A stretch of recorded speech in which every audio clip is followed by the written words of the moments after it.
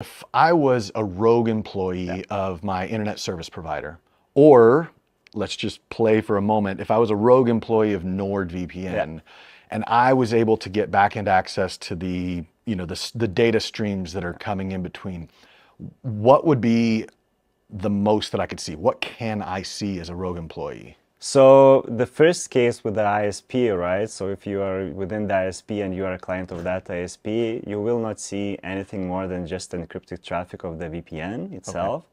With some kind of tools, or if you are just more tech savvy, you can maybe try to discover what kind of protocol is going there around, but besides that is basically it.